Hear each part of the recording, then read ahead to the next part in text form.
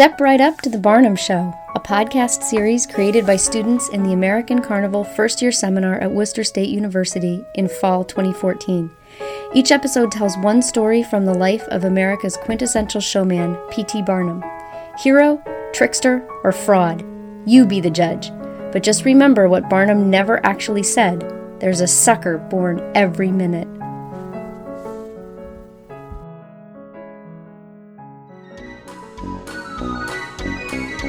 P.T. Barnum has been called both the father and the king of advertising. He is credited with saying that advertising is the surest way to success, but you need faith and nerve to try it. Faith because there will be many difficult days before you will see the returns start rolling in, and nerve because you have to throw a gold brick into the uncertain waters of the future. So when Barnum hired his brick man, he took his own advice and threw a literal brick into the uncertain waters of the future. On one morning in the late 1860s, Barnum was at work in his American Museum when a stout, unemployed man came in and begged Barnum for any job that would pay him $1 a day. Immediately, Barnum handed the man a quarter and instructed him to go get some breakfast, and then return to the museum for a job that would pay $1.50 a day. When the man returned, Barnum gave him 5 bricks. Confused, Barnum explained what the job would entail. The man would place 1 brick on each of the 4 corners of the intersection in front of the museum. 1 at the corner of Broadway and Ann Street, 1 by the front of the museum, 1 at the corner of Broadway and Vesey Street by the Astor House, and 1 on the sidewalk in front of St. Paul's Church. The man would then begin to swiftly march from each brick to the next while carrying the extra brick. At each set point, he would exchange the brick he was carrying with the brick lying on the ground. After each hour of doing this, the man would enter Barnum's American Museum, show a ticket, and enter. He would then return to his bricklaying after a 15-minute break. The whole time, the man would speak to no one. Barnum commanded him to be as deaf as a post, wear a serious countenance, answer no questions, pay no attention to anyone, but attend faithfully to the work. The newly employed man doubted the importance of the job, but decided to comply nonetheless. He placed the bricks and began to march the circuit. He strutted faithfully to each brick, and the story goes that within an hour, approximately 500 people stood and watched him, attempting to understand the purpose of his seemingly trivial task. "What are you doing? What's the point?" many people asked the mysterious man.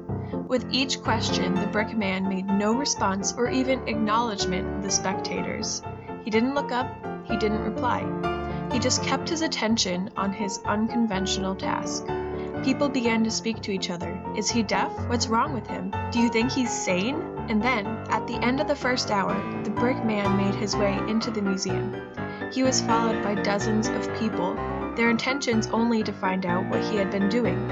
As they followed the brick man, these curious onlookers became paying customers to Barnum's American Museum. They likely never discovered that the brick man was simply an obscure ploy to get customers into the museum. By the end of the brick man's first day, he had supposedly drawn over 1,000 people into Barnum's American Museum. The brick man returned for several more days of work, drawing many people into the museum, bringing in considerably more money than his paying wages.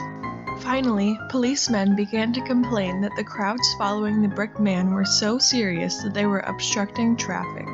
Barnum was forced to call in his brick man. The brick man made the corner near Barnum's American Museum into a lively one. It created hype and brought many new paying customers into the museum. Barnum's brick man was never identified.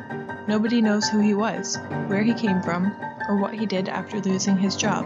But then again, that's just part of the mystery that surrounds Barnum. In his book on the art of money-making, Barnum wrote that sometimes a man makes himself popular by a unique sign or a curious display. His peculiar advertisement with the brick man was extremely successful in bringing people into his museum. The display manipulated the natural, inquisitive quality that people possess. We want to be able to explain everything. So when these bystanders couldn't explain what the brick man was doing, they watched him, and then they followed him into the museum. Barnum knew the power of mystery. He confirmed his advertising expertise by creating value out of thin air, by making money out of nonsense labor, by capturing people's attention in audacious ways. He wanted to get an audience to see a throng of curiosities. And how did he do it? He got people curious.